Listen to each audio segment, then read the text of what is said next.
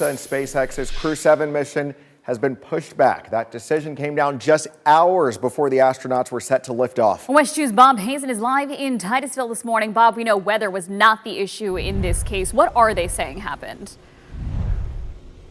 Yeah, the weather was great, and NASA says everything was going fine. The craft was all right, but they say they want to make sure to take some more time to just ensure that that spacecraft is safe for the crew before they go up. Now, the scrub happened just a few minutes before 11 o'clock last night. NASA says the team met to talk about the final preparations, and during that, they decided to do some more analysis on the Dragon capsule's environmental control and life support system. That is the system that provides clean air and water to the crew in the spacecraft. And they haven't said exactly why they want that extra testing, but NASA says the valves for that life support system are working normally on the Crew 7 Dragon and the capsule of the previous Crew 6. They also say that it worked as expected in pre-flight testing. Either way, they are now aiming for early tomorrow morning to take that launch and go a little bit before 3:30 in the morning, so a little earlier than it would have been this morning. It'll also be a night launch on the weekend this time, so it'll be an opportunity for more people to come out here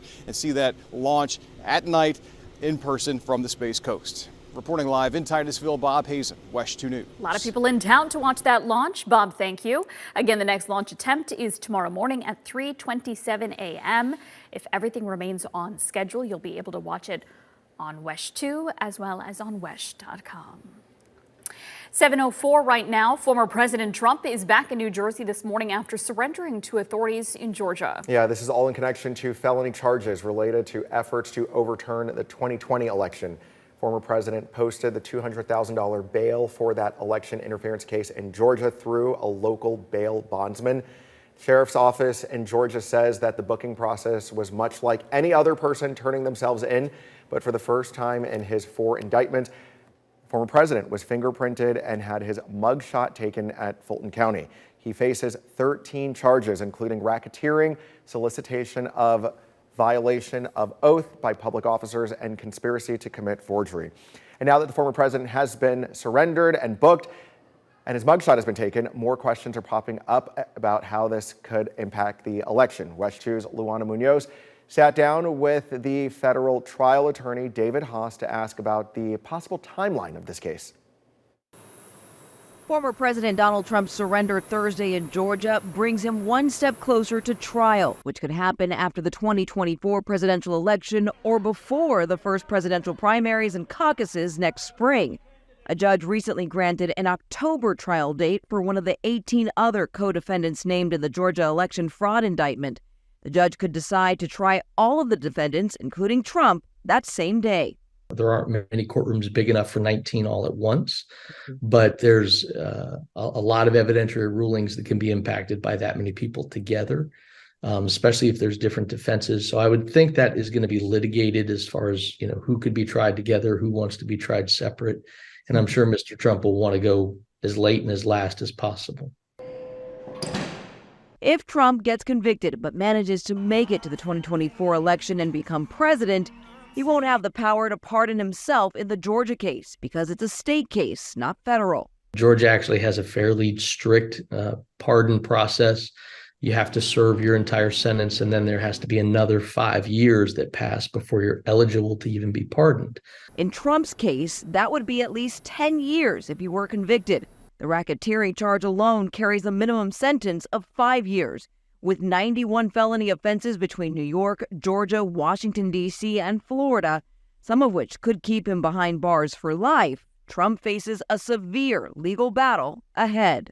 There is a lot for him to defeat in order to prevail, because he's really got to run the table 91 times in order to not be a convicted felon.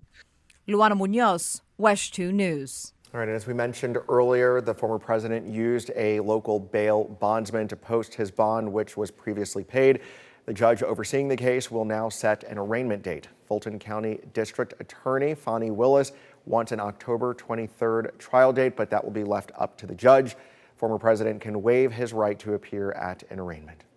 And we'll continue to follow all of the former president's cases, including the court dates leading up to his various trials. Stay with WESH 2 on air and online at WESH.com. It's 7 minutes after the hour, and the man accused of killing a Daytona Beach police officer is set to go before a judge later today. Othel Wallace is charged with shooting Jason Rayner in 2021.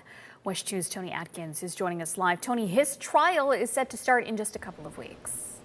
Yeah, that's right, Sonica. This trial is set to begin on September 5th, but because of the publicity and the attention that this case has gotten, it's moved from Volusia County now to Clay County. Now, there are several defensive motions that the judge will consider today ahead of the trial as they sort out what the jury should and shouldn't hear during the trial. The defense argues Officer Rayner had no reason to approach Othel Wallace, who was parked behind an apartment complex on the day of the shooting. Prosecutors say Rayner was looking for a stolen vehicle similar to what Wallace was seen in a high-crime area. Now, all of this reportedly ended with Wallace getting out of his car and shooting Rayner, who died 55 days later. Now, today's hearing starts in just some moments at 8:30 this morning, and if convicted, Wallace could face the death penalty. For now, reporting live, Tony Atkins, WESH 2 News.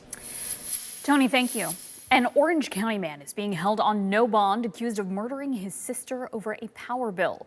Investigators say Robbie Sevier was enraged at his sisters over the bill, punched and hit them with a gun, and then shot one in the head.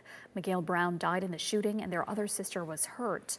Officers say there had been a 3-year dispute between the siblings over ownership of a house after their mother passed away. Sevier and the surviving sister wanted to sell it. The sister who was killed wanted to keep it. Sevier is now facing murder and aggravated battery charges. In Marion County, deputies arrested a 14-year-old boy after they say he sped away from them in a car that didn't have tags. Yeah, this all started when deputies saw a car that didn't have a license plate driving after midnight on Friday, but the driver later sped off from the deputies. Eventually, an off-duty deputy heard that chase and pit maneuvered the car, told the teenager was seen texting behind the wheel as well. Well, this morning out of Lake County, Eustis police say that they have identified the van and the driver linked to a story that WESH 2 first reported on Wednesday. Police were initially told that the driver of a white van may have tried to lure 2 young boys. They now say that they've interviewed the driver and it appears to be a miscommunication. They say the driver lives near where the incident happened and no crime was committed. We do have a safety alert this morning. UCF police are warning students about a surge of extortion scams. Officers say people are extorting students they meet online after sharing explicit photos. They say the scammers threaten to share the images with family and friends unless they pay cash or buy gift cards. One student reported being approached by 2 strangers who followed him to an ATM so he could withdraw cash. So here's a reminder. Police say you should never share personal or banking information with people you do not know. Ignore all messages asking you to purchase gift cards or send money to people you don't know. And do not click on any links or respond to calls or messages from possible scammers. Looking ahead to next week, the Volusia County Sheriff's Office will have 2 more youth safety forums focused on internet predators and the dangers children may face when their parents aren't by their side. Families can attend the first event on Monday at DeBary City Hall, and Tuesday it will be at Mission San Jose in Pearson. Both start at 6 p.m.